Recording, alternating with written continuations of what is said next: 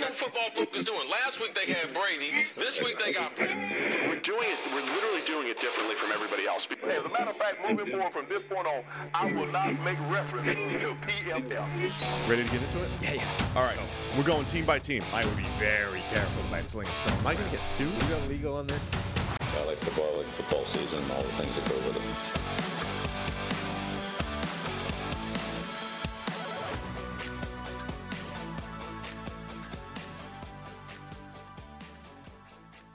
Welcome into the PFF NFL podcast. Steve Palazzolo, Sam Monson. We're live right here on YouTube. It's Monday morning, and it is our last 9 a.m. Monday morning of the year. What, the season?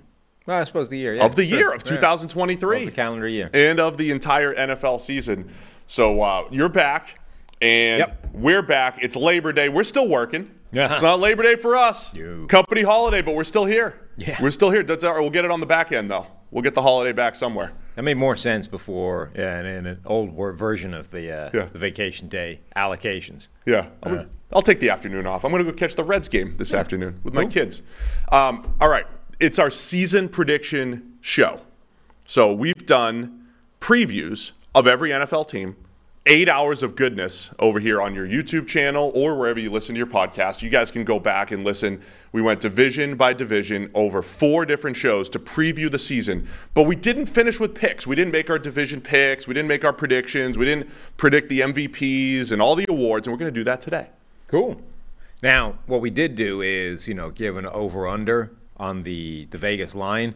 So hopefully nobody's going to have the patience to cross-reference, our over-unders versus our picks. Oh, I foresee a future tweet where it's like PFF idiot Sam picks the under for the Vikings, but picks them to win the division. Right. With 7 wins. Definitely possible. And it could happen. But we request that you do not do that. Do not call attention to any inconsistencies in our predictions. Ever. Yeah. Yeah, there's no need for it. No. There's really no need.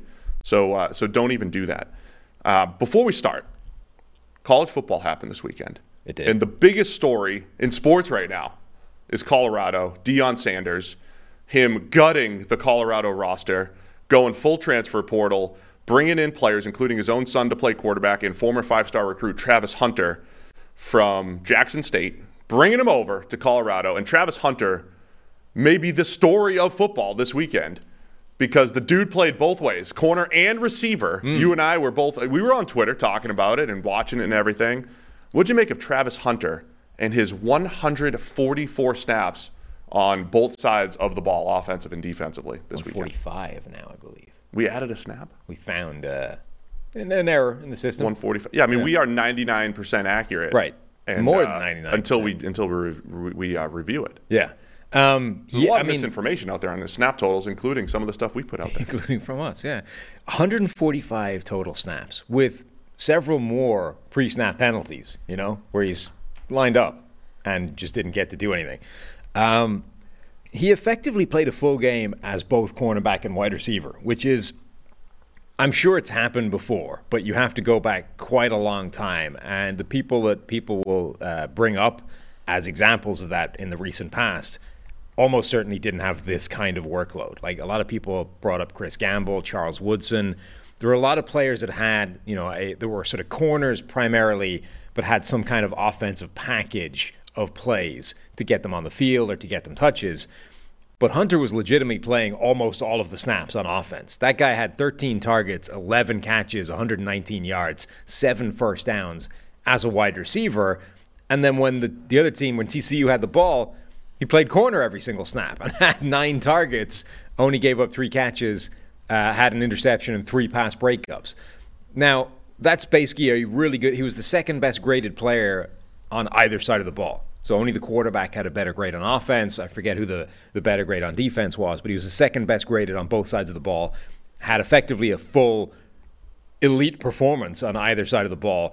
And the most crazy thing about it might be the 145 snaps in 100-degree Texas heat.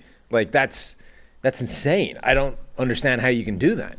So my question for you, Sam, a lot of people are saying, okay, what's he going to do as an NFL prospect? He's only a true sophomore right now. What position is he? He was a corner first, really, coming out, and then I thought he'd just be a change of pace receiver, but he's going full time both ways. I don't know if he can survive the season doing that, first of all.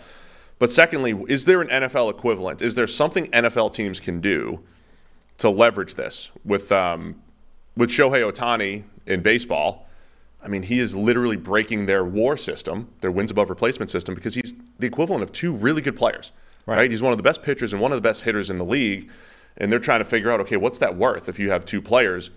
Is there an NFL equivalent besides, hey, just throwing a linebacker on the goal line and playing tight end? Or is there a way the NFL can steal a roster spot, which I always like to use that phrase? Is there a way they could steal a roster spot? Are there certain player types or positions where there's value to be had maybe in a two-way player? I don't think full-time like this, though, right? No, I think it needs to permeate throughout college before the NFL would even think about giving it a shot. But like this might, because this happens all the time in high school, right? The best player plays both ways all the time, multiple positions, whether it's corner, wide receiver, safety, quarterback, linebacker, running back, whatever. These best players, and a lot of them are playing both ways because they're so much better than everybody else. And then you get to college and it very quickly sort of specializes, and it's like you just concentrate on one side of the ball. Don't worry about the rest. We've got other superstars to do that. Maybe this will prompt colleges to say, well, okay, let's maybe not be quite so hasty. And if we have an amazing athlete, an amazing player, let's let him play both sides of the ball for a while. And then if that becomes a much bigger thing in college, maybe the NFL starts to dabble with it more than it used to, or than it does at the moment. And because the NFL is kind of where those college teams were with Chris Gamble and Charles Woodson. Like, let's take an elite player and let's maybe give him a small package of plays doing something else, right? So I think the whole thing needs to shift in one direction before the NFL even thinks about it. The chat's already reminding us about Marcus Jones with the Patriots last year. Again, those are change of pace types of things. So that's like the Charles Woodson thing, right? Which is smart. I mean, look, even if you could steal 10 plays from a player, or maybe a couple different players, I think that is valuable. Now, the thing I'm always interested in is your linebacker, like what made Mike Vrabel so good as a goal line tight end? Was he actually better than, say, Ben Watson, who's a real tight end on his team, or Daniel Graham, who's a real tight end on their team? That's where I think it's tricky. Like if Travis Hunter goes to the NFL as a receiver and a corner, think about the precision it takes to play wide receiver. You have to have the route tree perfect. You got to read coverage, right? It is not just go beat the man in front of you. You have to be in the right place at the right time, on the same page as your quarterback. There is precision at these positions from a technique standpoint that you could get away with as you go to lower levels, college and high school. You get away with those things if they're not there. Tariq Woolen for Seattle was a receiver at UTSA, and with his size and 4.2 speed, it's like, why wouldn't you try this guy at receiver? But he was a bad receiver, which is why he moved to corner. Right. So that's what makes a lot of this tricky to even steal, even if it's just stealing a few plays. You have to be really good just to have 5 or 10 play package for you at the NFL level. Yeah, the other element is like the off-field element of learning the game at two different positions. Like these things don't take place sequentially. Like a cornerback and wide receiver are having meetings at the same time in different rooms. True. How do you do that if you're one of these? Now it's possible. Like there are these guys that have had packages of plays, and you catch up in your own time or whatever. But it is a challenge. Like if you have a guy who you legitimately want to use on both sides of the ball, that's a logistical problem because he can't practice both sides at the same time. He can't be in the meeting room both sides at the same time. Like he's going to have to double his workload, which is just challenging. It's not easy learning skills on both sides of the ball, but as a parent, you've had to learn so many new skills to provide for your family, Sam. How to do copious amounts of laundry, meal plan for even the pickiest eater like my guy Teddy. And now, how to protect your family's financial future. Fabric by Gerber Life provides an easy one-stop shop for your family's financial needs, offering high-quality term life insurance policies plus other financial solutions in one easy online hub. Fabric was designed by parents for parents to help you get a high-quality, surprisingly affordable term life insurance policy in less than 10 minutes. Fabric has flexible policies that fit your family and your budget with quality policies like $1 million in coverage for less than $1 a day. Get your personalized quote in just minutes and then apply when it's convenient for you. It's all online and on your schedule. You can go from start to covered in less than 10 minutes with no health exam required. So join the thousands of parents who trust Fabric to protect their family. Apply today in just minutes at meetfabric.com/PFFNFL. That's meetfabric.com/PFFNFL. MEET fabric.com/PFFNFL. Policies issued by Western Southern Life Insurance Company, not available in certain states. Prices subject to underwriting and health questions. Last one. I wanted to see J.J. Watt play more tight end. Sure. I know there's an injury risk and everything, but if J.J. Watt had 10 to 15 tight end snaps, could he be a mismatch type of weapon and still maintain the level of play on the defensive side of the ball? I think that's the question. Anytime in the NFL you stumble upon something where there does appear to be a legitimate skill set, Mike Vrabel, J.J. Watt, whatever it is, use it, give him a shot. Like, you've shown it works. And logically, it makes sense. I mean, J.J. Watt, again, was a college tight end before shifting over to the defensive line. That works. So why just stop doing it and go away from it and ignore it from now on? Like, the fact that Mike Vrabel has ended his career with whatever it was, 13 touchdowns is insane. Like, Mike Vrabel has more, if you include the playoffs, has more career touchdowns than Dan Campbell, the NFL tight end. Like, that's what he did for a job. And Mike Vrabel, just by being a moonlighting dude in the red zone, had more touchdowns than he did. So if you find something like that, keep going.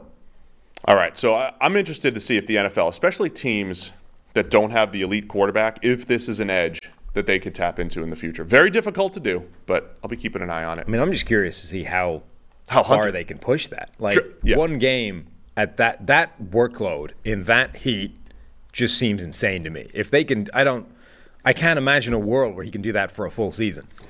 I used to turn fatigue off on Madden back in the day because it felt unfair, right? Like, a guy would run 4 routes and it was like, oh, he's just going to jog at half speed. Like, that's not the reality in a game.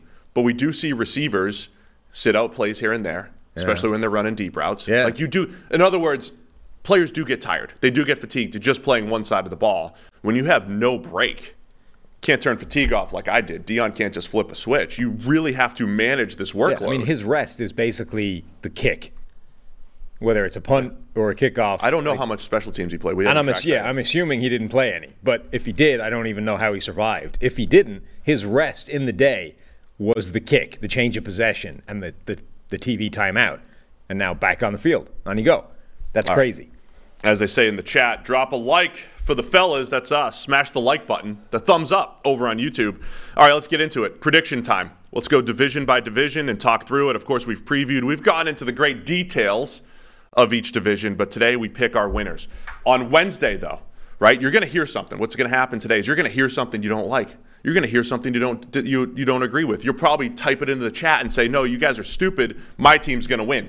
You guys are not believing in my team. So your show's Wednesday, right? When you don't believe in something we say today, when you disagree, when you want to put your money where your mouth is and put your coffee where your mouth is, put up some coffee for us. Wednesday is the bet show, or we'll call it the viewer prediction show. So on Wednesday, you guys get to come in by Wednesday with all of your predictions, and we're going to pick the ones that we want to highlight.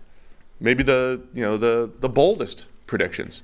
Well, those will certainly be, first up in terms of what we take. Remember, like, the whole point of this was when you think we're absolutely crazy, put a bet on it, which means, by definition, the ones we're most likely to take are the ones we're most sure will win. Now, I'm willing to change this a little bit this year, because we've had a couple come in that were like, I think one was, hey, Brock Purdy is going to grade better than the 2021 draft class, which includes Trevor Lawrence and Justin Fields. I don't feel strongly against that. I mean, I don't care either way, but I might take it. It's just I'll take bold predictions. Yeah, but my point being, as sure as we were, like, the whole point of this is we'll be wrong. And if you think we're wrong, that's where we get the bet. And last season, the ones that we were most sure about, we end up losing to a Russell Wilson disaster. We end up losing to Geno Smith looking like a superstar out of nowhere. Like, that's the whole point of this. So we're going to do that on Wednesday. Email us, nflpodcast@pff.com. So, ready to go? Mm-hmm. We're going to start with the AFC East. We're back to normalcy here, starting in the AFC and in the East.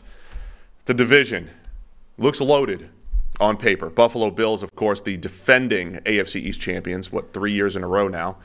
But Aaron Rodgers comes in with the Jets. We got Tua and the Dolphins. Tua back and healthy and ready to go with a really good roster in Miami. And, of course, the New England Patriots. Always lurking. They look a little bit better this year, at least defensively, and with a coaching change. I don't know if you could say this for every division, but every team looks good, looks competitive. I don't know if every team has a chance to win the division, but who you got here in the AFC East? I think this is one of the toughest divisions in the NFL. I think the AFC North, those are probably the two. That's how I feel. Yeah, that are the closest and the most even, where you could realistically make a case for all four teams.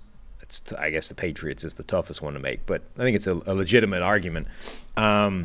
I still think, though, that the Bills are furthest ahead. This will be the toughest competition in the division and in the AFC that they faced, but I still think they would be the front runner. When you're picking winners, it's like, what is the most likely thing to happen? I think the most likely thing to happen in this division is that the Bills are still the best team and therefore win. Yeah, I'm not buying the whole narrative that the Bills' window is closed. I've said that a few times. I don't get it. There's nothing from a roster building standpoint that suggests the window's closed. It's just this feeling that they felt better last year, right? People thought that last year was their year, and they came up short. Now, I think the thing that's concerning with Buffalo is they were very inconsistent. They were just inconsistent last year. Remember, they lose in week 2 in Miami, and Allen was missing game-winning throws left and right. But then they bounced back a few weeks later. They became the force in the AFC because they beat the Chiefs, right? It was this ebb and flow. The Bills lose that game to Minnesota, 4th and 18, and take a safety on the goal line. So there were just some bad losses in there from the Bills. And then they get beat up pretty bad by the Bengals at home, in the snow, in the playoffs. I don't think any of that matters when projecting them going forward. I think if you give the Bills and Bengals another division game this year, the Bills can win. Of course they can win. They're competitive enough. They're not on the downslope. So I'm taking Buffalo to win the AFC East as well. I don't think that they've necessarily gotten any worse from a year ago. I think that other teams have gotten better. Like at this time a season ago, Buffalo, a lot of people had them as the clear number one roster in the NFL. Like they're the best team, top to bottom. They should be the favorites for the Super Bowl. This year, I don't know that their roster is any worse than it was a year ago, but a bunch of other teams have gotten closer, or have closed the gap, and now they're just one of a number of elite contenders in the AFC. Now, I definitely, last year at this time, I thought this was a slam dunk, right? For that point. You said definitely the Buffalo Bills. How competitive do you think it is? I mean, I think this is going down to the wire. I mean, if Tua stays healthy, I really want to like the Dolphins this year. Yeah. And I think Aaron Rodgers absolutely elevates the Jets. The Jets, to me, are their closest competitor in that division. I think the Rodgers thing will be real. I think Garrett Wilson is going to go off with Aaron Rodgers as his quarterback. I think the defense is going to be nasty in New York. The only question mark is, will the offensive line hold its end of the bargain up and allow everything else to function? But if it does, I mean, the Jets should have made the playoffs last year with the worst quarterback situation in the game. Anything better than that puts them probably in the playoffs and, rivaling these teams. If Rodgers lands anywhere in his general range of outcomes, they should be one of the best teams in the entire NFL. So I think the Jets will be the closest competitors. Miami is the one I'm most interested in, though, because, you've got the Tua health questions, whatever, we know what that is. But late last season, teams were causing that offense problems. Like, it was wrecking the league, in a Chip Kelly variety for 3/4 of the season. And then right around the time Tua started to have his head bounced off the turf, it also ran into some problems. And now we don't really know, have defenses caught up to that offense? And if they has an offseason of practicing against a Vic Fangio defense for Mike McDaniel allowed him to jump back ahead? Where is that offense right now? If he's back to where he was at the start of last year and he's a step ahead of the NFL again, then Miami is absolutely a live contender for that division and, for everything else. If, however, defenses have cause that some problems, and he hasn't yet found a counter to the counter, then Miami might actually be primed for a little bit of a disappointment this year. DraftKings AFC East odds, we got Buffalo at plus 120, followed by the Jets and Dolphins pretty close at second and third, and then the Patriots plus 800 fourth to win the AFC East. So we're both going with the Buffalo Bills. The thing I hate about predictions every year is there's 4, 5, 6 different playoff teams year over year. There's turnover. There's a team that's supposed to be good that's not, but it's tough to picture it. It's tough to predict it. We don't know which one it's going to be. Right. So I hope I didn't lean too much into what I saw last year, but I probably did at the end of the day.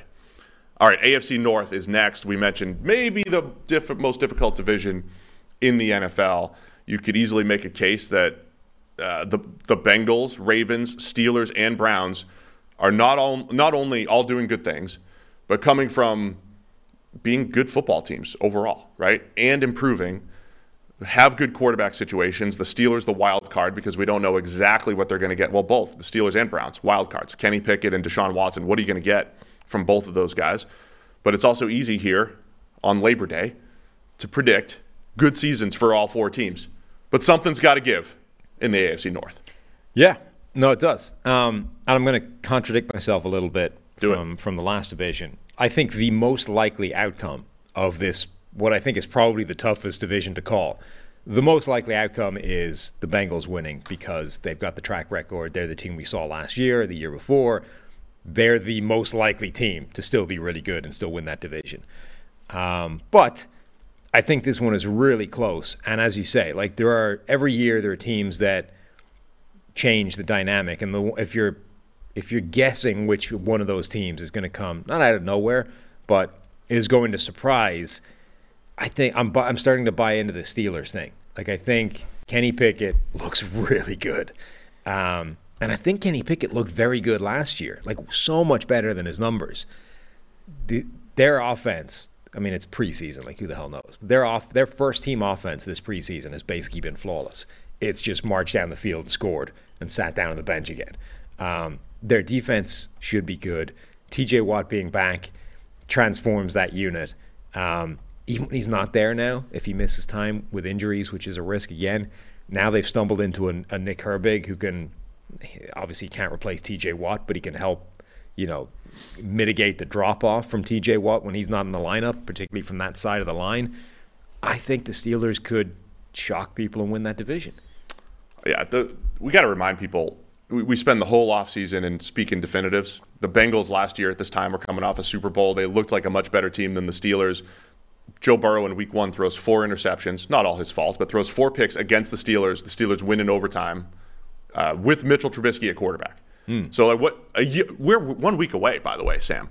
1 week from now, not at this time, we'll be wrapping up a 2.5-hour Week 1 overreaction podcast next week at this very time. We'll be wrapping it up, and we'll be overreacting. Maybe this team we thought was good all offseason's not as good as we thought. Maybe this team we forgot about is going to the Super Bowl. Overreaction week. Oh, it's going to be beautiful. Next week at this time. Did we decide week 1 we were going to do, was that our Sunday night test? Oh, maybe. Or maybe it's going to be, yeah, that's true. We might. I'd love to hear what people want to do here. We might go live after Sunday Night Football. What's the Sunday night game this week? God, no. What are we doing? What is it? Dallas and the Giants. Okay. Cowboys, Giants. I've got to do an NBC video on that later. Oh, yeah. You should do that on Labor Day. You should probably be aware of what it is. Can't wait to get this off day back. So maybe we'll go live right after Cowboys, Giants for our Week 1 full review podcast. Might experiment with that a little bit. But we're talking AFC North. So in this Steelers analysis that you're bringing to the table here, what does that mean? Does that mean you're not picking the chalk pick, the Bengals? Yeah, it means in this, Are you making a bold take for Pittsburgh? So when I'm doing these divisions, right, I tend to work on the basis of, generally speaking, I'm going to pick the most likely thing as determined in my head to the outcome, right? So the most likely outcome is the Buffalo Bills win that division, even though I could see probably 3 out of the 4 teams winning that and not be surprised.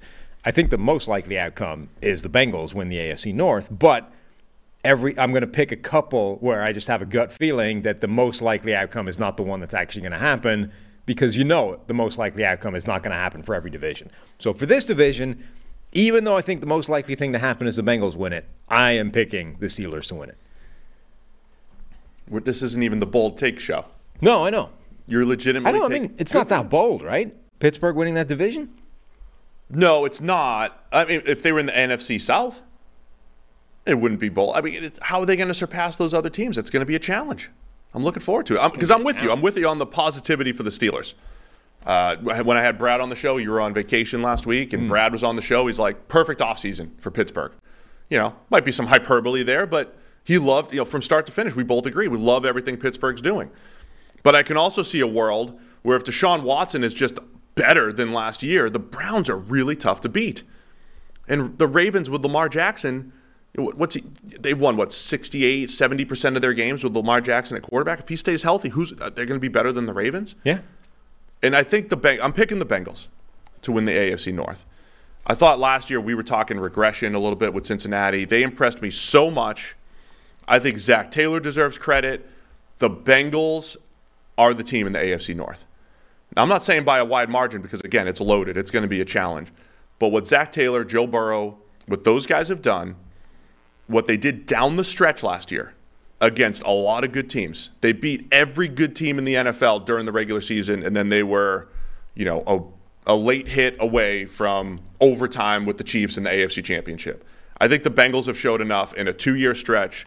They're the team to beat in the AFC North, and I'm going to stick with them until somebody knocks them off. Mm-hmm. But again, I could see a world where any of the 4 teams make a run for the division. That includes the Browns, the Ravens, or the Steelers. I could see that happening, and we'll talk more when we get to wild card time. But I'll take the Bengals to win the AFC North. Yeah, I wouldn't argue strongly against anybody that made a case for any of the 4 teams in this division. Like, this would be one where, if somebody's coming back with a email bet, hey, you said the Steelers. Like, no, not a chance, because any of the 4 teams could win this division very easily without much happening whatsoever. So this is your pick, but it's not bettable. Yes. I just have a gut feeling that Pittsburgh will be the team to surprise and win this division. All right, we're going to get into the AFC South, but first, going to tell you about our new partner. It's AG1. Was hearing all about AG1 while watching college football this weekend. It's the daily foundational nutrition supplement that supports whole body health. We drink it every single day here on the PFF NFL podcast. Had to give it a try because, look, I need some health in my life. I need some nutrients, and I get the nutrients from AG1. Love to drink it in the morning. Makes me feel great. Good start to the day. A little coffee, a little AG1 to kick things off. What about you, Sam? Yeah, it also tricks you into getting some water in the system as well. Going to mix that AG1 into the water, so you get a little boost of hydration as well as the nutrients in the AG1. It's really genius. Double whammy. All great athletes have one thing in common. They take care of their bodies, and a huge part of that starts with optimizing whole body health. A lot of them drink AG1. That's why I'm a huge fan, because I used to be a high-performance athlete. So why not drink the same thing that current high-performance athletes are drinking, setting myself up for success with 75 high-quality ingredients that give me the daily nutrients that I need to support energy, focus, strength, and clarity. That's it, man. Cover your nutritional basis every single day with AG1. Just mix 1 small scoop with water. Drink it first thing every morning like I do. It also costs less than $3 a day. Pretty good deal, if you ask me. For comprehensive solutions, what you need from your supplement routine, then try AG1 and get a free 1-year supply of vitamin D and 5 free AG1 travel packs with your first purchase. Go to ag1.com/PFF. Sorry, that's drinkag1.com/PFF. It's drinkag1.com/PFF. Go check it out right now. Been out for a couple of days, so we haven't had a chance to derail the podcast for a while. We're due. Yeah. So a couple of them right now. Number one, I shouldn't have laughed so instinctively with you describing yourself as a former elite high-level athlete. But it did remind me that apparently last night I had a dream that Colin Cowherd refused to believe that I used to be an athlete back in the day. I was trying to point out that I played football, rugby, I did a whole bunch of things. He just wasn't buying it. He just laughed at you? Not a chance. And then the alarm went off, so I woke up. Oh, man, you didn't have a chance to really... I was literally in the middle of the yourself. Negotiation. I was arguing with Cowherd, and then, ding, the alarm goes off, and I'm awake. And God damn it.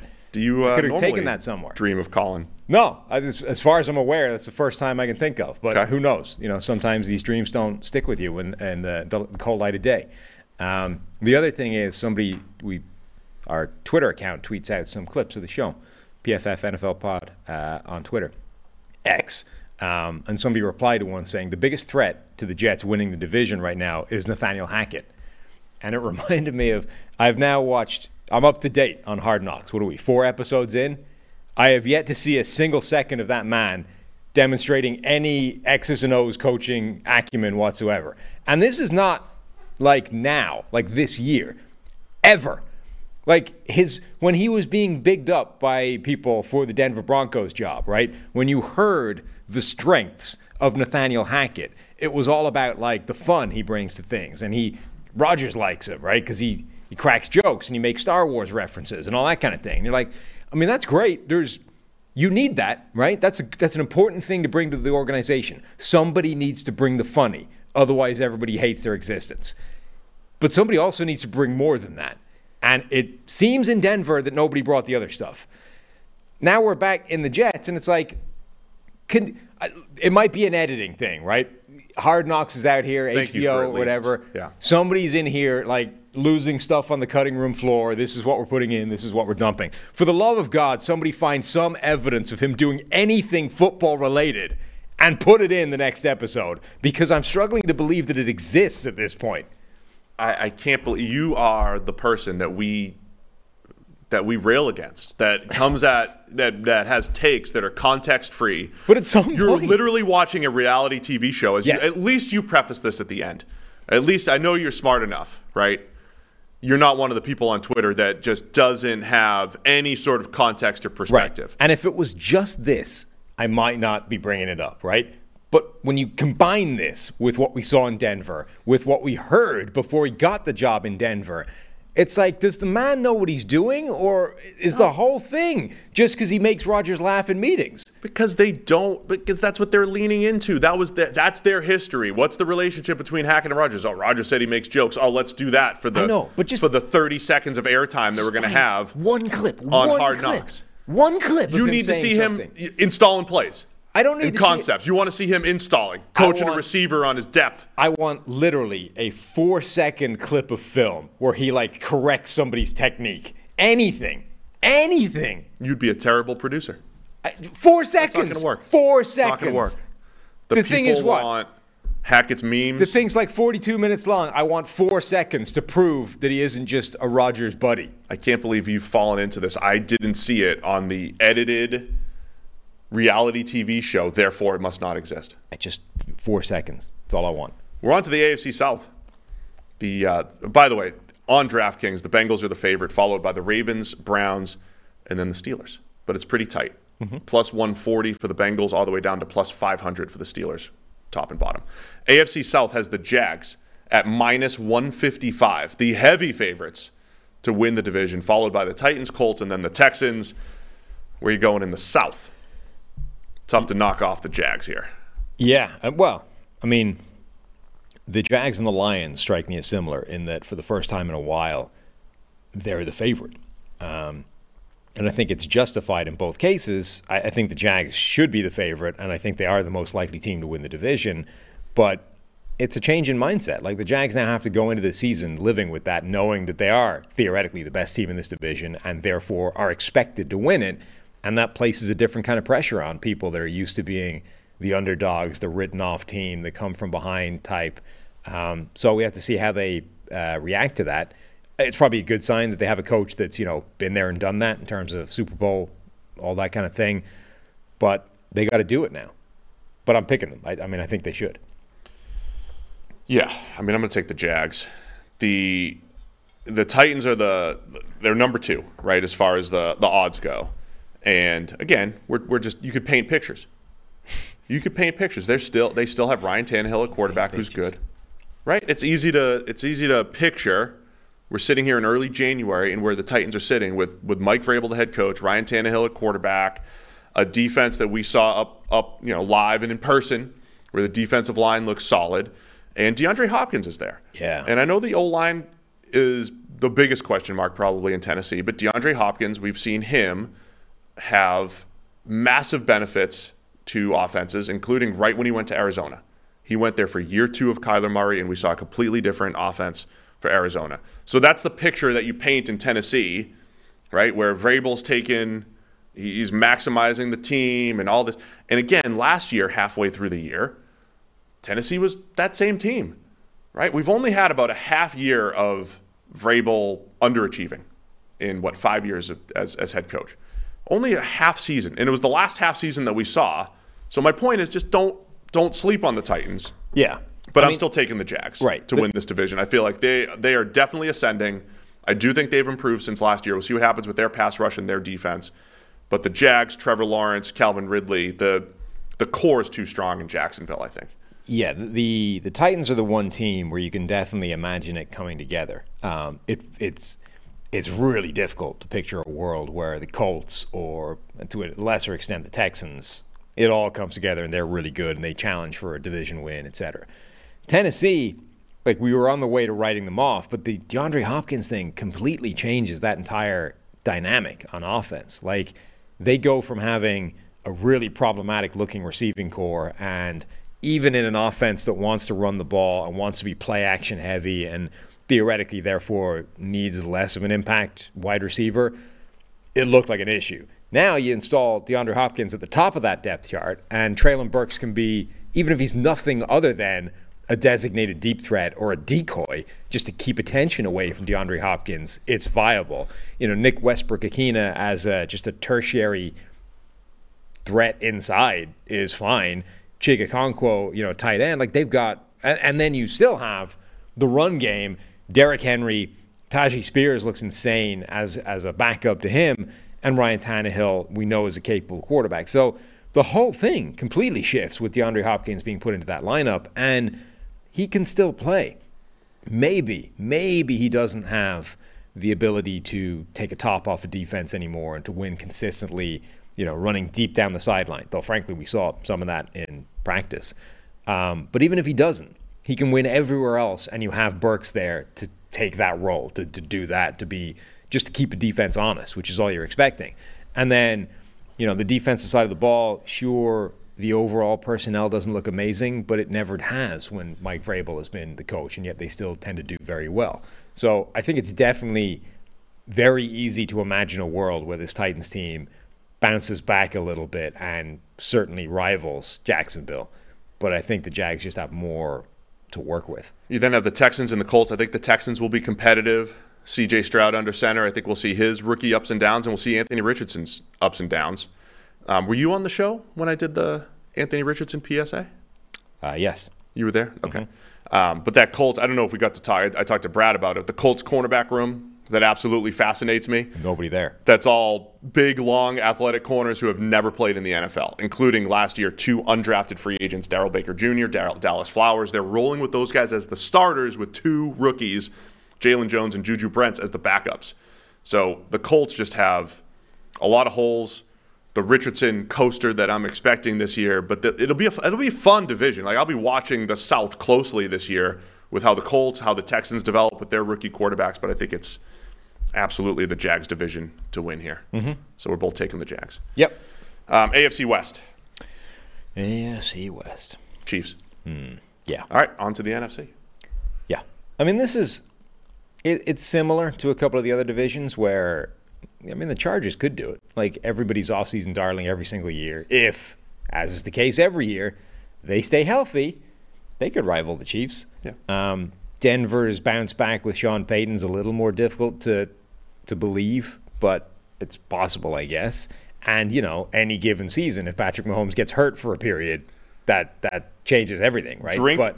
Drink every time I say last year at this time. You've got a 2 to 3 week window here where I'm going to say it, but let's go again. Last year at this time, what was happening in the AFC West?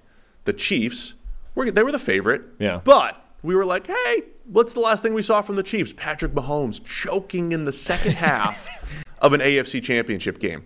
Patrick Mahomes coming off of his worst graded season, coming off a year where teams would run too high and really slow down that offense. And then they traded Tyreek Hill. Maybe they're rebuilding. They're taking a step back. They're still the best team in the AFC West. They're taking a step back to take a step forward. That's what the Chiefs were doing. The Chargers were on the up. They just traded for Khalil Mack. They're on the upswing. The Broncos had just traded for Russell Wilson. And the Raiders, they looked like the worst team in the division, but they also traded for Devontae Adams, and they looked like, hey, we'll at least be competitive here. And then the whole division ended up being not so good, with the Chargers having their usual ups and downs, being competitive, but not nearly as good as the Chiefs. I'm just saying, last year at this time, it felt closer, and the Chiefs ran away with it. Right now, it feels like the Chiefs should run away with it. Is this the easiest call of any division? I mean, I think we're going to predict the Chiefs to win the division for the next 10 years. I mean, that's... Yeah, but the gap between them and the rest will change every year. So this year, looking at the rest of the divisions, is this the easiest call for which team will win a division? The Chargers are the tricky one because the hype last year could work this year. Yeah. You know, like Khalil Mack, it could still be really good. And Joey Bosa can be healthy for the whole season. You know, so the Chargers can be as competitive this year as we thought they'd be last year, which was battling for the division. That's still – plus they have Kellen Moore, right? They have Kellen Moore coming in. So the Chargers absolutely could go, you know, blow for blow with the Chiefs in the West. I think the Chiefs are just – yeah, but I would pick Kansas City. I mean, it's certainly... Last year I would think about the Chargers at this time, I believe. I mean, I think it's clearly the easy. Well, I think it's the easiest in the AFC, certainly, that we've gotten to so far. Obviously, the AFC East and the AFC North are way tougher. But I have more confidence in Kansas City winning their division relative to the Chargers than I do the Jags definitely being better than the Titans and winning that division, which makes it the easiest call in the AFC. Yeah, so I'll pick the Chiefs. How much does the Chris Jones thing affect? Oh, I wanted to circle back to Chris Jones. I think, I always say the margin for error when facing the Chiefs is really, really tight, right? You can't have turnovers. You can't have stupid plays, and you almost have to pray that the Chiefs have those plays, right? The Chiefs, when they beat themselves and have the muff punts and weird interceptions or whatever it is, that's how you beat the Chiefs. That tightens up a little bit because Chris Jones, he's their closer. You know, he's their guy. Did it against Cincinnati, had the game-winning sack basically that set up the game-winning drive. They can move him around the defensive formation. He's an absolute game wrecker and makes that entire defensive line better. I think it just makes the margin for error for the Chiefs a little bit tighter, right? They'll be favored in all the games. It might affect a game or two in the win-loss column at the end of the day. I'm not saying he's worth a full win or loss, but you miss some of those impact plays from a Chris Jones if he's out for the first 8 weeks. He also might show up and play Thursday night. Who knows? Yeah, I mean, we saw that happen with T.J. Watt a couple years ago. We've reached the point now where this is actually affecting the regular season. He's still seemingly nowhere near the kind of extension that he wants. They open the season on Thursday night. So him not being at practice today is effectively him not being at a midweek practice of a regular game week. He's probably not playing this to the start week one. So his holdout, which remember, as a guy under contract, the holdout's costed him a ton of money. Like his holdout through training camp, through preseason, through all this kind of stuff has already cost him a ton. Now it starts to eat into regular season game checks, which is only, I think, making a deal harder to achieve. Because any contract we saw this with a couple of the other sort of holdouts or problems getting deals done. The player is going to want the team to make up the fines in the form of a contract. So, Chris Jones, who's racking up whatever it is, $2 million in fines during training camp, a $500,000 workout bonus, this according to Tom Pelissero, and then he's going to be out another basically $1 million for every game he misses. Every one of those, he's going to expect them to make up on the back end with the new contract, which is not, they can, right? But every one of those millions that gets added into this deal is another $1 million that has to count against the salary cap, which is more difficult to do. So if they're already looking at this, Kansas City, and saying, I don't know if we want to allocate that amount of salary cap money to this one dude, that's only going up the longer this thing drags out. So this could be a problem for them. There were reports, our friend Jason Fitzgerald from Over the Cap, I think, did a breakdown of what the reported offer was from Kansas City and how because it's not a rip up the old contract type of deal with Kansas City, it's the new money that's being reported on, which is a little, I don't know, it gets misunderstood. Jason Fitzgerald had a good breakdown on what Kansas City actually offered, and it's not as egregious as it sounds when it gets tweeted out there. So I don't know. So reportedly, they're $10 to $12 million off whatever that means. We got a few more days before the season starts.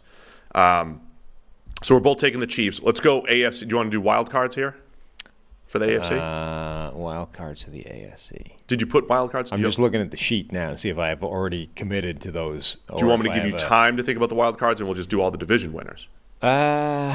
No, I have wild cards. Let's see. Give me your wild cards. That'll give me enough time. You have 3 wild cards, right? That's what you're supposed to have now. Yeah. These days. Who's the number 1 seed, by the way? I bolded that. Yeah, there we go.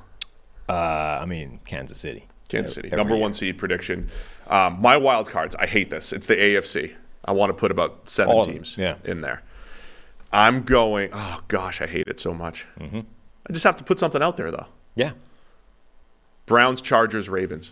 Browns, Chargers, Ravens. Okay. So 2 in the AFC North, the Browns and the Ravens. So Chargers in the West. That means not making. That's what I'm going to. Who's the biggest teams you have missing, therefore, the playoffs? Jets and Dolphins. Okay. So my wild cards PFF. will be. I got to add some color to it. The New York Jets will be 1 wild card spot. The Cincinnati Bengals will be another wild card spot. The 3rd wild card. I will go with the Baltimore Ravens as the 3rd wild card spot. Ravens, Jets, and Bengals. So you and I are both adding 3 AFC North teams. Yes, which means that the Miami Dolphins will miss, which means that the Chargers will miss. Yeah. And the Browns. Yeah. Sorry, Tyler. I don't love this at all. I mean, I don't like – I want to buy Steelers hype. I believe in the Dolphins. I think the Jets, of course, are going to be really good. I mean, the thing is, those divisions are so brutal that actually, like, whoever finishes second in the AFC South has a really good shot because they're in a crappy division, most likely, and the other teams are beating the hell out of each other. So that's where – so Tennessee, for perspective here, using PFF.com, you go to NFL-Power Rankings. Just search PFF Power Rankings. And we got this nice little chart. The Titans have the 29th most difficult schedule. So the 4th easiest schedule goes through Tennessee in the AFC South. The most difficult schedules, it's going to be teams that have similar schedules, of course. So it's the AFC East. It's the Patriots, Dolphins, and Bills. Jets are 10th. So there's always like a little discrepancy. So the Jets have the 10th hardest schedule. But the 3 hardest schedules by our numbers here, Patriots, Dolphins, and the Bills, that will affect the win totals. The AFC North teams are more middle of the pack. So, Baltimore, 25th most difficult. Cleveland, 26th most difficult. Of course, this changes. This is going to be variable here. But that's where I think maybe the East has a bit of a more difficult challenge. They have to play the NFC East teams and everything. It's going to be a tough one, I think, maybe for the AFC East when it comes to wins and losses, even if they're good teams. Mm-hmm. All right. On to the NFC? Yep. We have to add we have to have some detours here. All we're doing is picking division winners. Yeah. It's really, like, on paper, it's a 15-minute show. On paper. On this podcast. NFC East. Who you got winning? NFC East. Shock. Surprise. So this is one where everybody's just penciling the Eagles back in to win, to go to the Super Bowl again, to be in the NFC Championship again. The Eagles did it last year. Why would they not do it this year? Leaving out that nobody was really predicting the Eagles to do it a year ago. Like, if you'd said the Eagles were going to be in the Super Bowl last year, it would have been a rogue pick. It wasn't necessarily the chalk selection. So I think Dallas is going to win this division. I think they're going to jump Philadelphia. I'm tempted. I was tempted to do this. I don't think that's crazy. I think the difference between the Eagles and the Cowboys is not great. Again, I lament how much we run into the team won, therefore they're up here, and the team behind them is way down here. Yeah. Right? We do the opposite with the MVP race, by the way, which also grinds my gears here, Sam. We think the MVP race is this like horse race every single week, right? It's like this guy's 1, this guy's 2, this guy's 3. And as soon as 2 has a better day than 1, he's got to leapfrog him, right? We got to do that. With the MVP race, you do that. It's like Josh Allen made a great throw, boom, MVP. Patrick Mahomes made a great, he's MVP, and it just goes back and forth. But with teams, we say, well, the Chiefs won the Super Bowl, so they're in a different echelon. And the Eagles were the best team in the NFC, so they're in a different echelon from everyone else. But the reality is they're closer. They're a lot closer. The Chiefs were a handful of plays away from not making the Super Bowl, right? The Eagles and the Cowboys in the NFC East are tight. And I would say I'd say the Cowboys improved more than the Eagles this offseason. I think the Cowboys bridged the gap because for the 900th time, I will reference Brandon Cooks and Stephon Gilmore, two of the biggest weaknesses on last year's Cowboys team. Have you convinced me? Because I have the Eagles written down here. I still think they're the better team. But after ranting and raving here, maybe I'll take the Cowboys. Copy you. I don't want to have the same picks as you. Yeah. But I was tempted. I'll have the Cowboys as a wild card team, but I think Dallas is right up there with the Eagles. Yeah, I think both teams had good off seasons, but Philadelphia's off season was about maintenance and damage limitation rather than actively getting better. Because they had a lot of players that were either leaving or scheduled to leave, and they had to kind of piece the thing back together and just tie it, make sure that the whole Super Bowl roster didn't disintegrate around them. Now, obviously, they're still bringing back like a really important core. They're still bringing back most of the best offensive line in the NFL. Right guard Isaac Seumalo goes away. Cam Jurgens comes in. They're bringing back their two receivers, Dallas Goedert, Jalen Hurts. Like the core of this team is still intact. But they were losing a lot on defense as well. And even though they've got ready-made replacements like Nakobe Dean to step in and take those spots, that's always a gamble. Like, as much as I think Nakobe Dean is a great player, he needs to play as well as TJ Edwards. Otherwise, it's a downgrade relative to last year's team. And that's not a given. Same as, Jalen Carter coming in. Absolute steal, potentially, in terms of the draft. But Jalen Carter needs to replace Javon Hargrave. Like, that's not easy. So it's a risk. Whereas Dallas maintained most of that team and brought in two clear upgrades over significant areas of weakness and are likely to be better in terms of, Michael Gallup being a year removed from an injury that really hampered him last year. So in multiple ways, they should be significantly better simply by having the same people from a year ago and adding key parts to that team. So I think they were close anyway, and I think Dallas bridged the gap.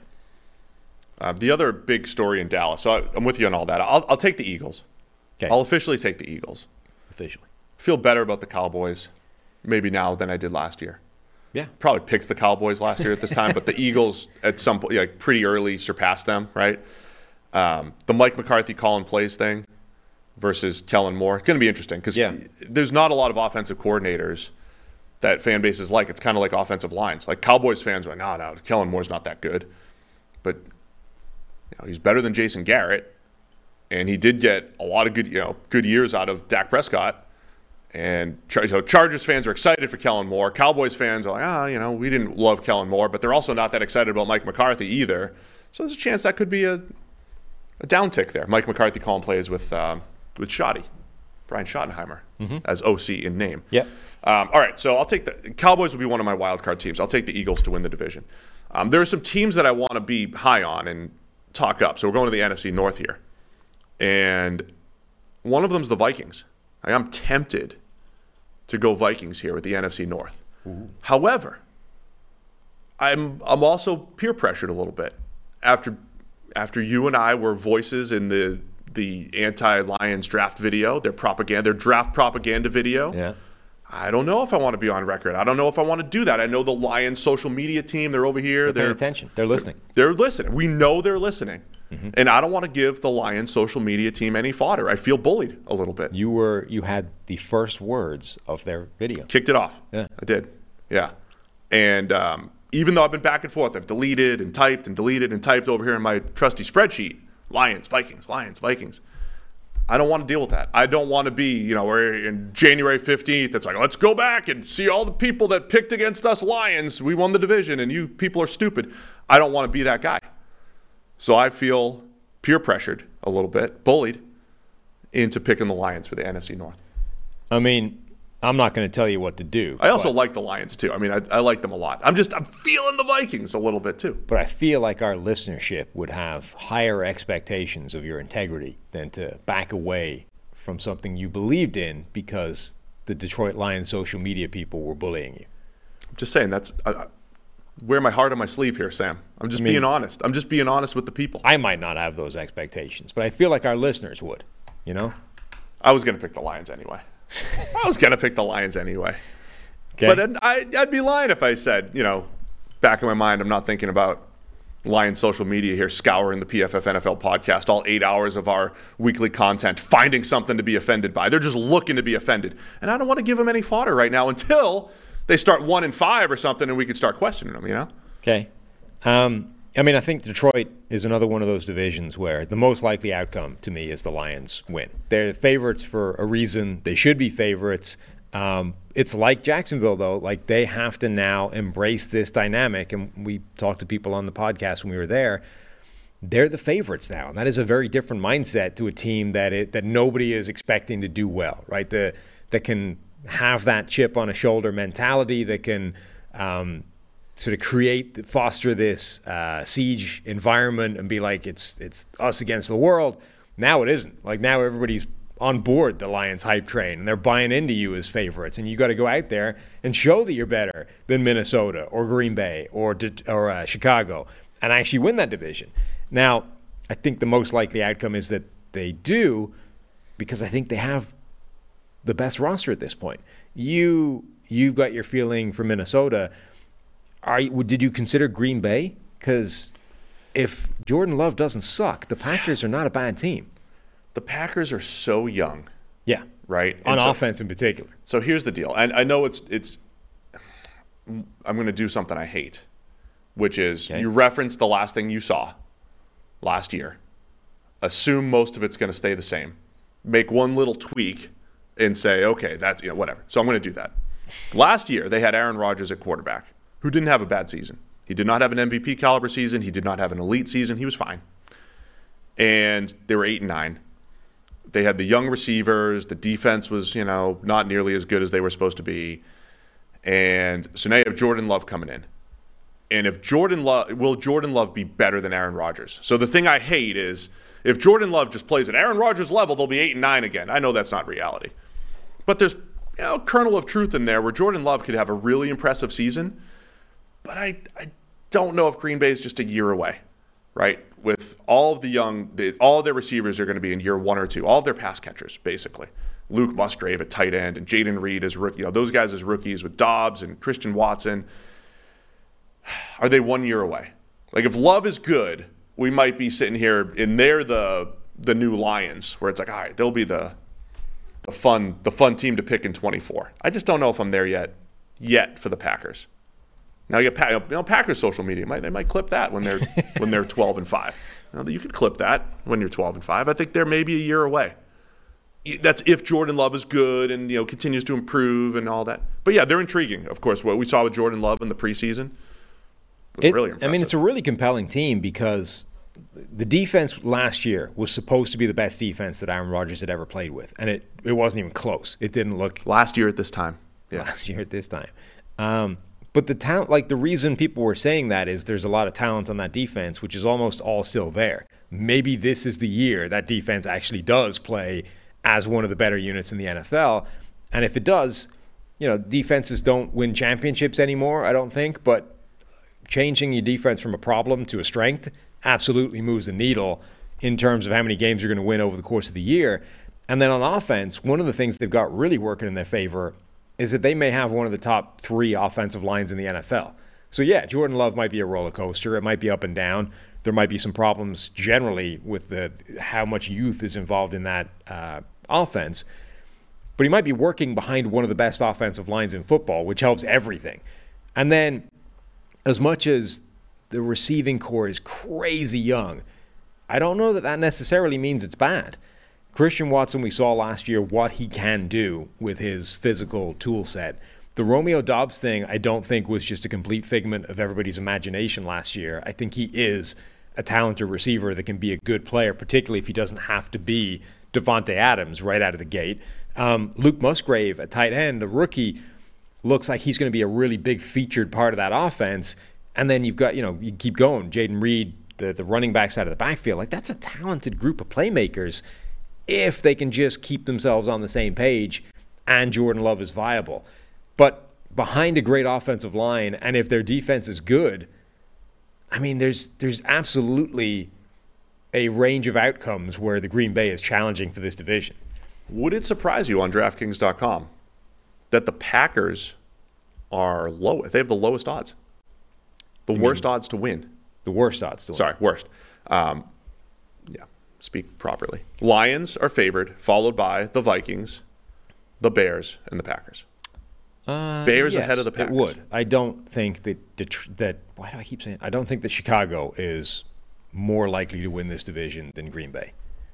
Yeah, it's going to be. Look, it's going to be a fun one. I'm just excited, man. I don't care. We're going to throw some picks out there. Some are going to be right. Some are going to be wrong. I'm excited to see it all play out. This division, with the Lions as the front runners, the Vikings intrigue me with their whole team building effort. The Bears with all of the turnover. Ryan Poles mentioned this with Brad last week. Ryan Poles has like 10 players remaining from when he took over the team. This is his team now, 2 years into it. We talked when he took over, they need to gut the team. They did it. Yeah. And now we get to see it. What does this team look like? They'll be young. And the Packers, they look young and maybe a year away to me. But I'm intrigued, man. I'm looking forward to it. But I'll take the Lions officially here to win the division. Same. You got that? DetroitLions.com. I can't buy into Minnesota's defense for a It does scare me. division-winning team. It does really scare me. I'm interested, but scared to pick them. All right, NFC South. How hard could it be?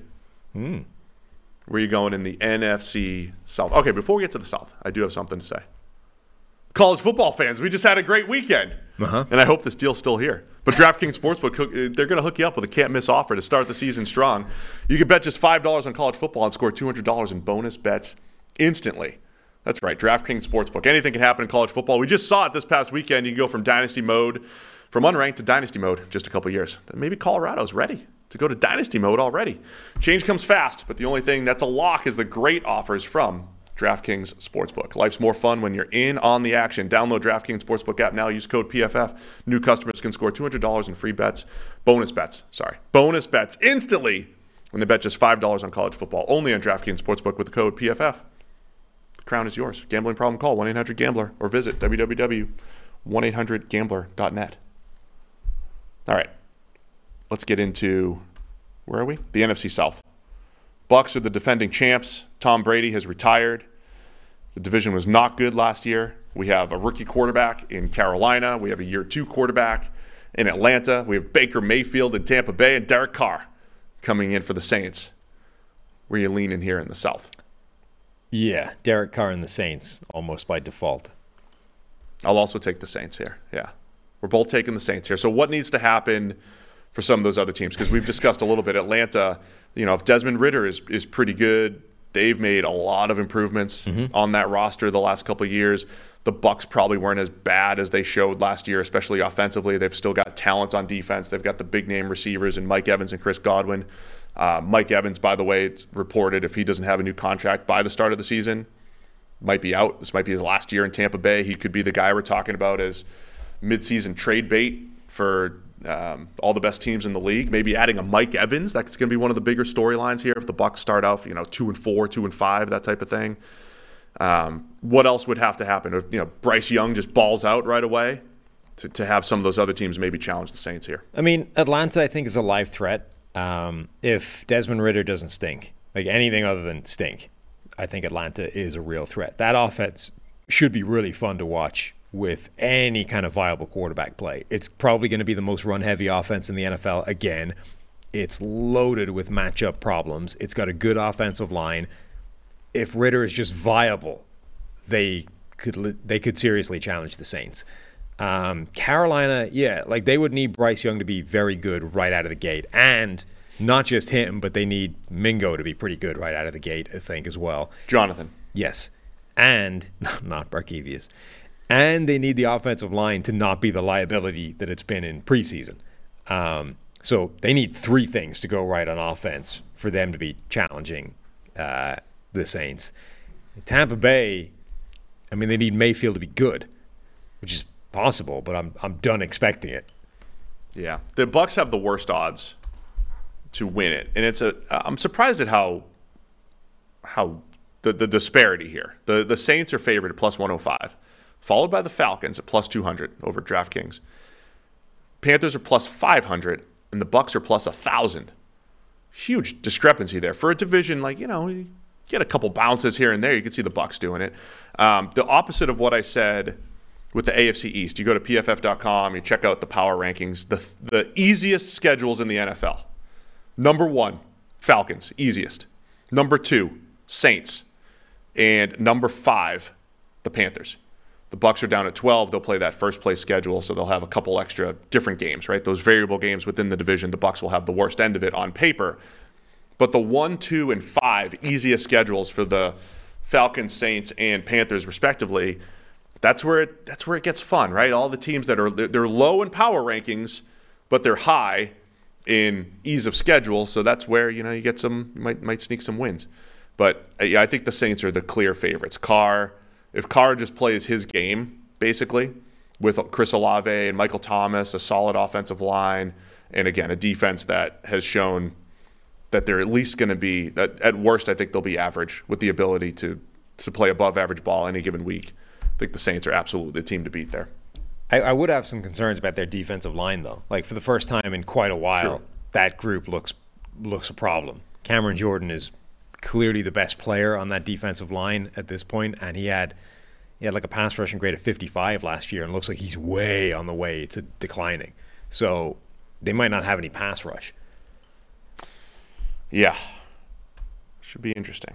I'll take the Saints, though. I think they look sharp in the preseason with all the favorites. I will be watching their defensive line. They started to decline a little bit last year. They were not rushing the passer effectively, and it's a youth movement over there. But they've been pretty good. Both taking the Saints here? Mm-hmm. All right, wrap it up with the NFC West. 49ers, everyone else. I think everyone else has the Niners as team 2 in the NFC. Everyone is penciling back in the same NFC Championship game as last year.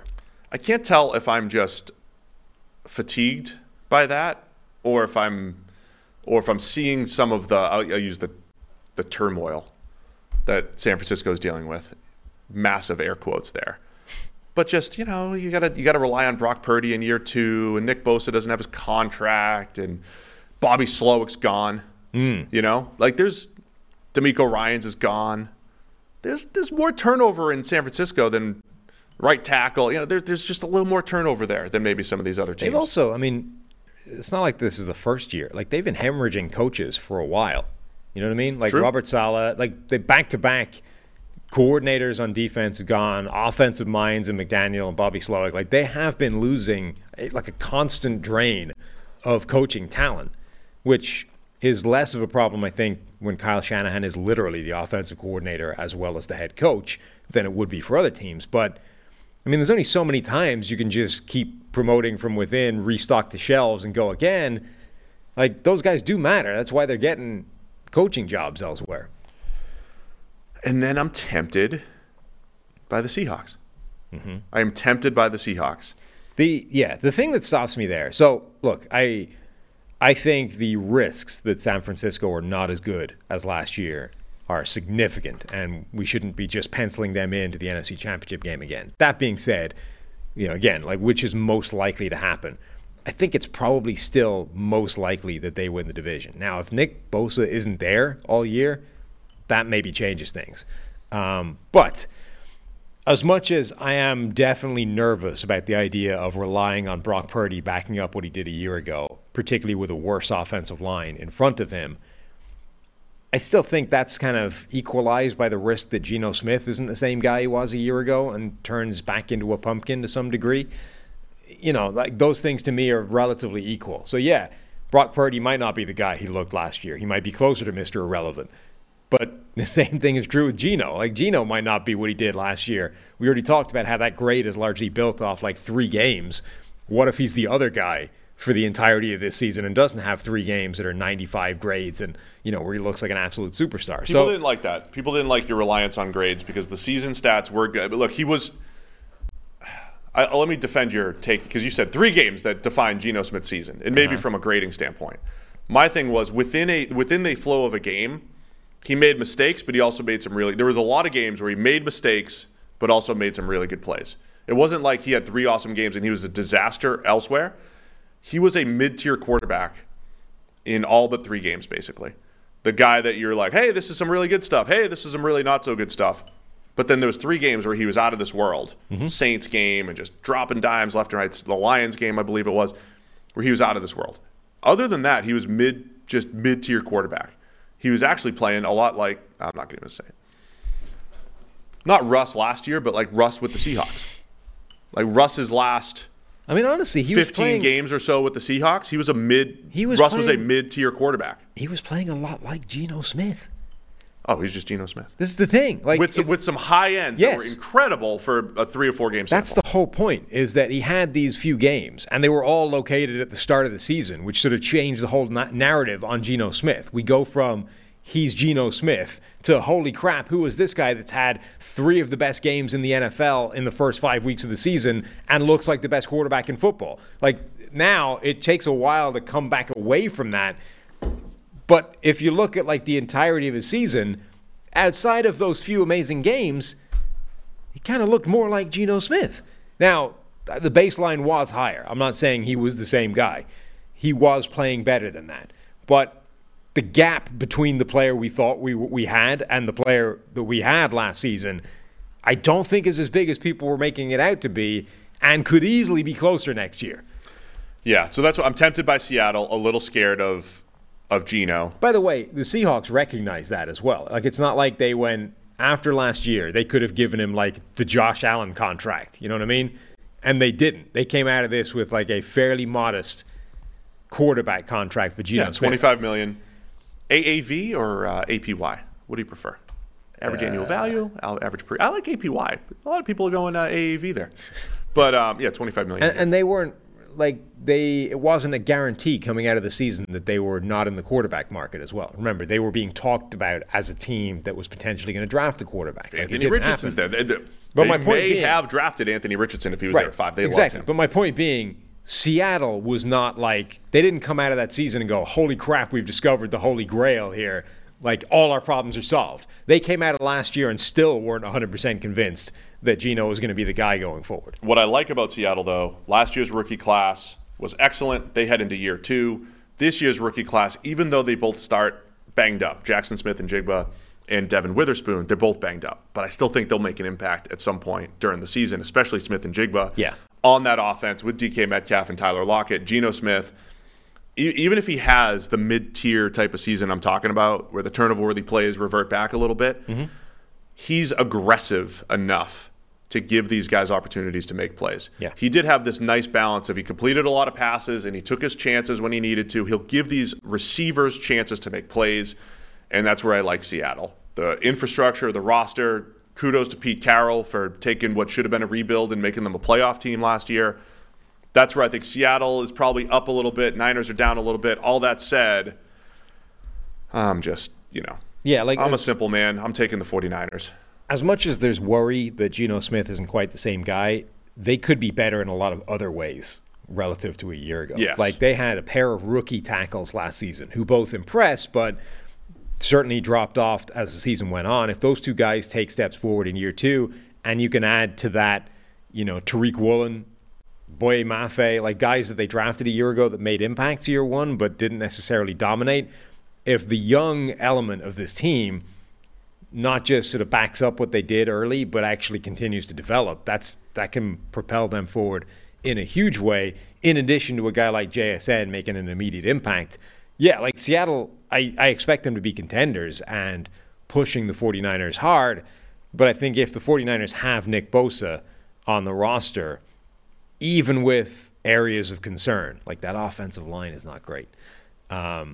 Their skill position players, the track record of Shanahan getting production from any quarterback, the defense still has talent again with Nick Bosa.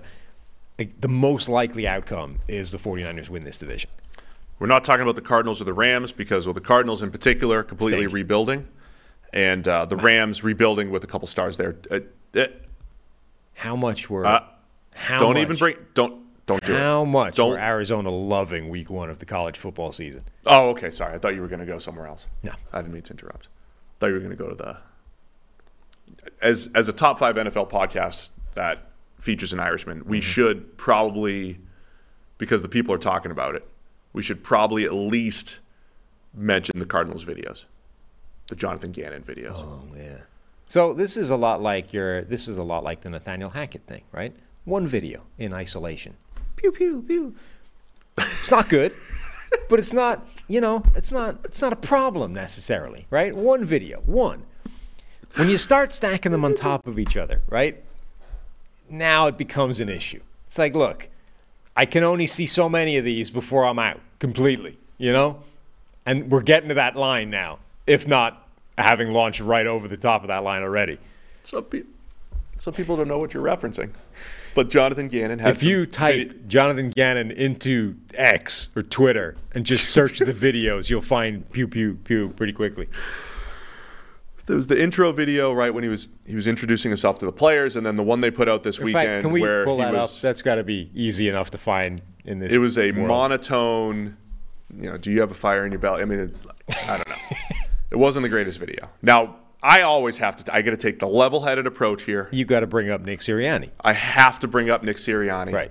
Right. I hate it. I hate the Twitter mob. I hate the overreaction. And that's I hate what I'm saying. One. Everybody's got to quote tweet it and say, nope, this is the dumbest thing I've ever seen. The Arizona's doomed because I saw this video. Mm-hmm. And I get your point. There's, the evidence mounts, right? Yes. It's not just one piece.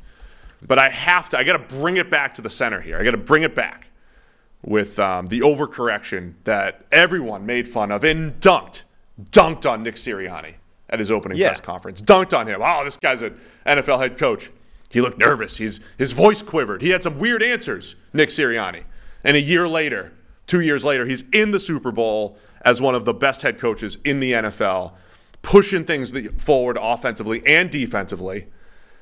And everybody overreacted to one press conference from Nick Sirianni. Now, your point's taken.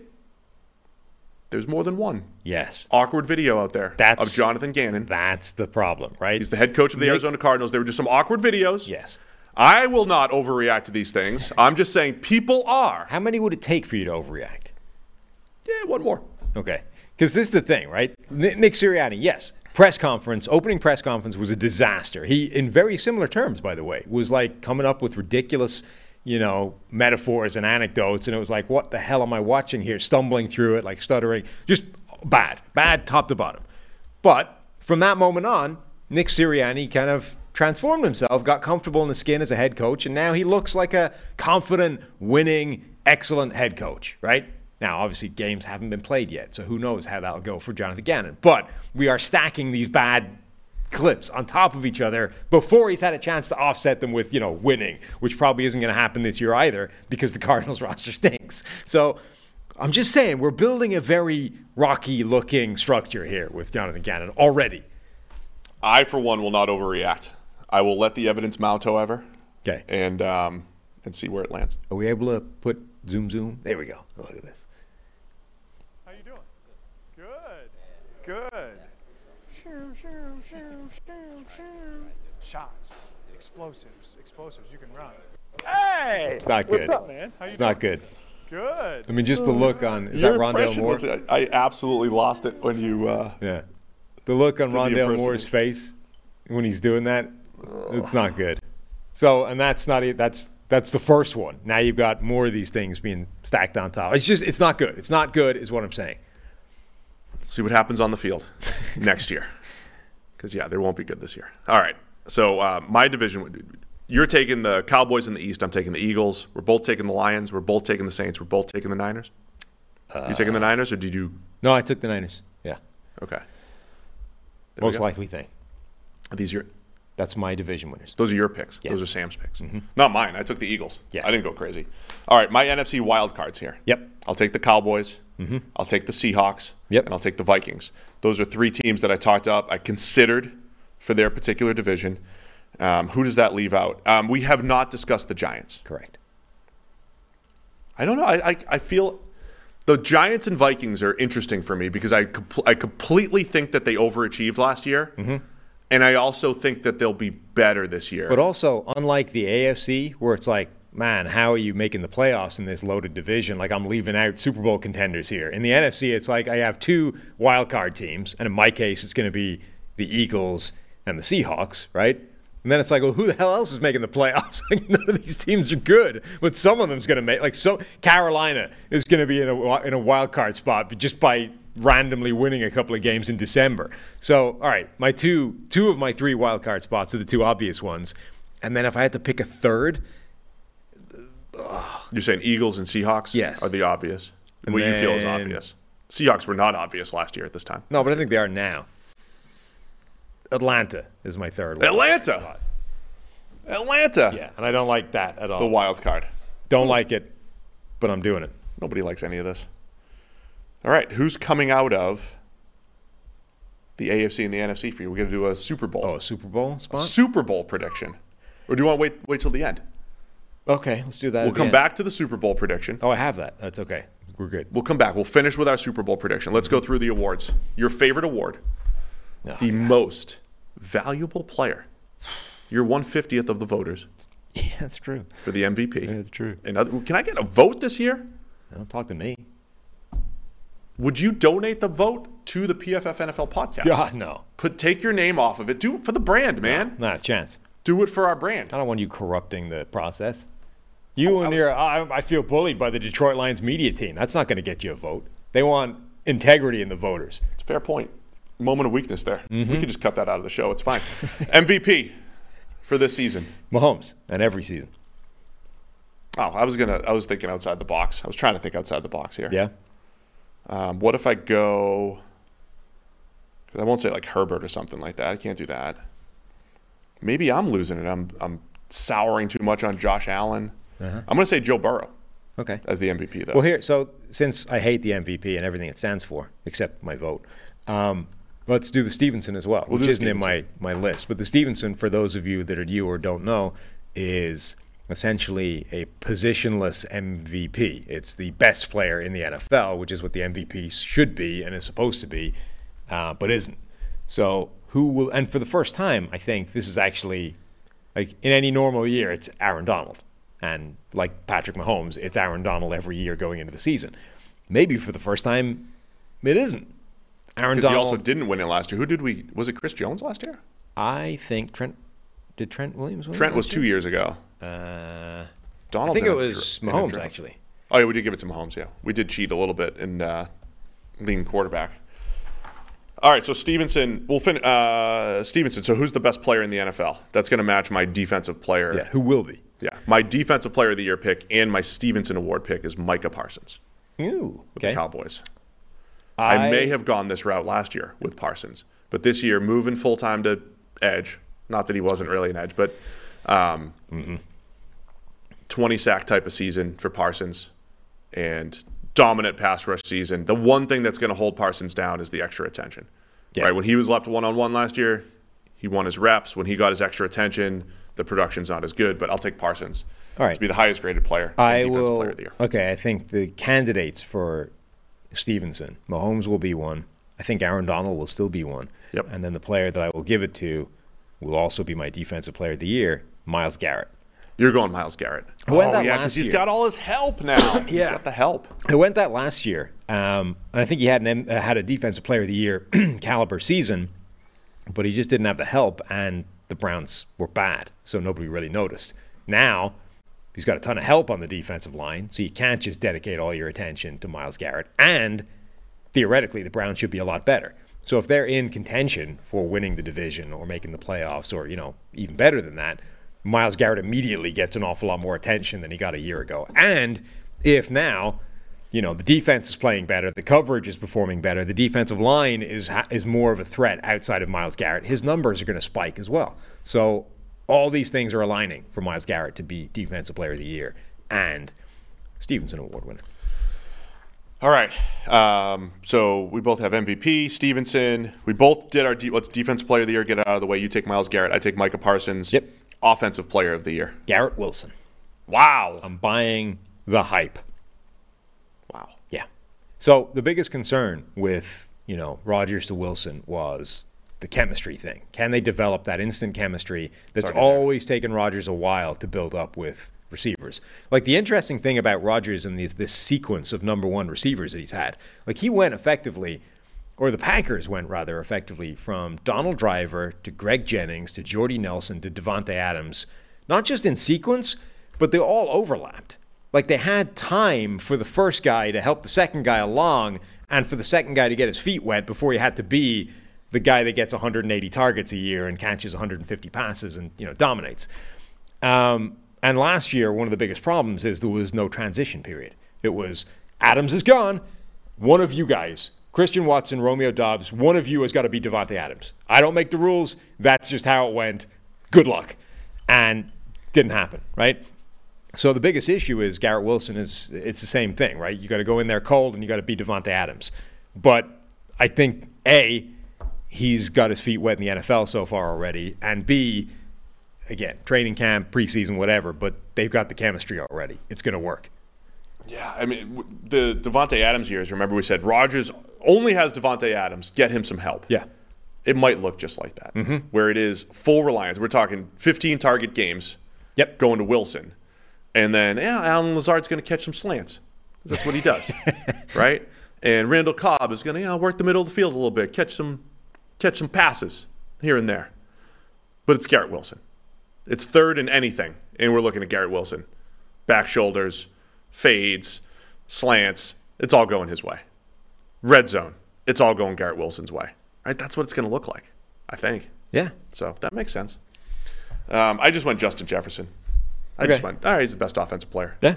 He's the best receiver in the league. Nothing wrong with that. But I'll take Justin Jefferson as offensive player of the year. You're going Garrett Wilson. Offensive and defensive rookie of the year. Bijan. Easy. Also taking Bijan. Do we have the same defensive player of the year as well? Probably. Will Anderson. No. Jalen Carter.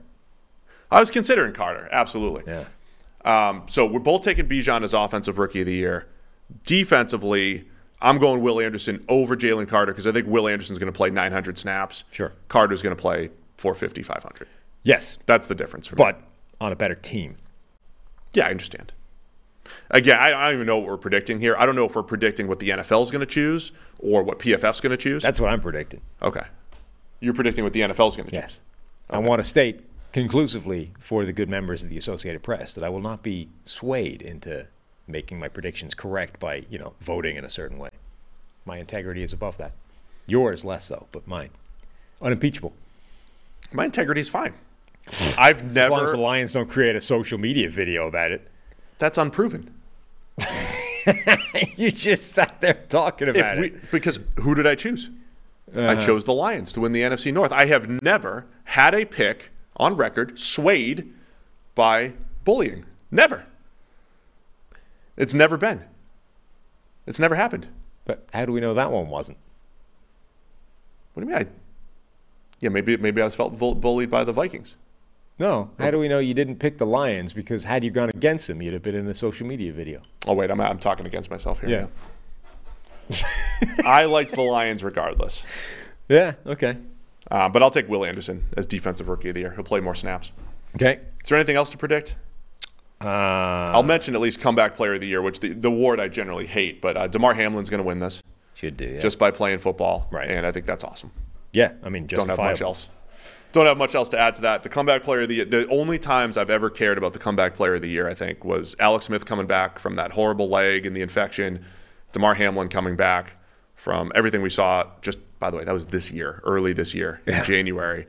So that's what's going to happen there. I don't have much else for the comeback player of the year award. So okay. What does the chat have? Is there anything else they want us to predict? Oh, yeah. Do you guys ask prediction questions. While they're putting in suggestions, what is your Super Bowl pick? All right. Super Bowl. I just figured it out. Yeah? Because I picked Joe Burrow as MVP. Yes. I'm just going to go through this train of thought here. Even though it doesn't matter. I'm not saying he's going to be MVP because of this, but I'm just going to say I'm going to ride the MVP pick. Yeah, okay, gotcha. To Bengals, Cowboys. Bengals, Cowboys. Eli's loving this. Can't jump. Jumping on my Cowboys hype train. I took the Cowboys as a wild card team. Yeah. So I didn't pick them to win the division, but the wild card Cowboys going to the Super Bowl and losing to the Bengals. I take so much crap for this. I also have the Cowboys in the Super Bowl. No! This is Chris's dream. He loves the Cowboys. I have Cowboys Chiefs. Cowboys Chiefs, huh? And another Kansas City Patrick Mahomes Super Bowl. Oh, look at you taking the lazy way out. Mm-hmm. With the Chiefs winning. All right. I got Bengals, Cowboys, and you have Chiefs, Cowboys. Do you want me to switch it? Do I want you to switch it? I mean, no. Bengals, Lions. Maybe the Lions social media team wants to pick this up. So I have Bills. Did I pick the Bills last year? In our list here of things that I had to predict for the social media people, there's a surprise team thing, which I've only just realized was not a team we've mentioned at all for making the playoffs, so they can't be that much of a surprise. But who is your surprise team? Falcons? That can be either way, either surprisingly good or surprisingly stinky. I don't know. I wasn't prepared for a surprise team. No, I know. It's like it's right up here, top of your head. Falcons. You already put them in the playoffs. I put them in the playoffs. I did. I'm high on the Falcons, sans Ritter. Yeah, I had Washington as my surprise team, and since I haven't put them in the playoffs, even in a crappy NFC, that's probably We haven't not a mentioned good one. Washington on the show. That's what I mean. Is there any other team we have not mentioned on the show here today? Probably. All right, here, chat box. Ty Guy says, first coach fired. Oh, boy. Let me see here. First coach fired. I'm trying to look through who's available here. We got to look at who's going to be bad. Ron Rivera? I mean, I'm honestly just looking at teams where the coach isn't entrenched. Right. Or brand new hire. Or brand new.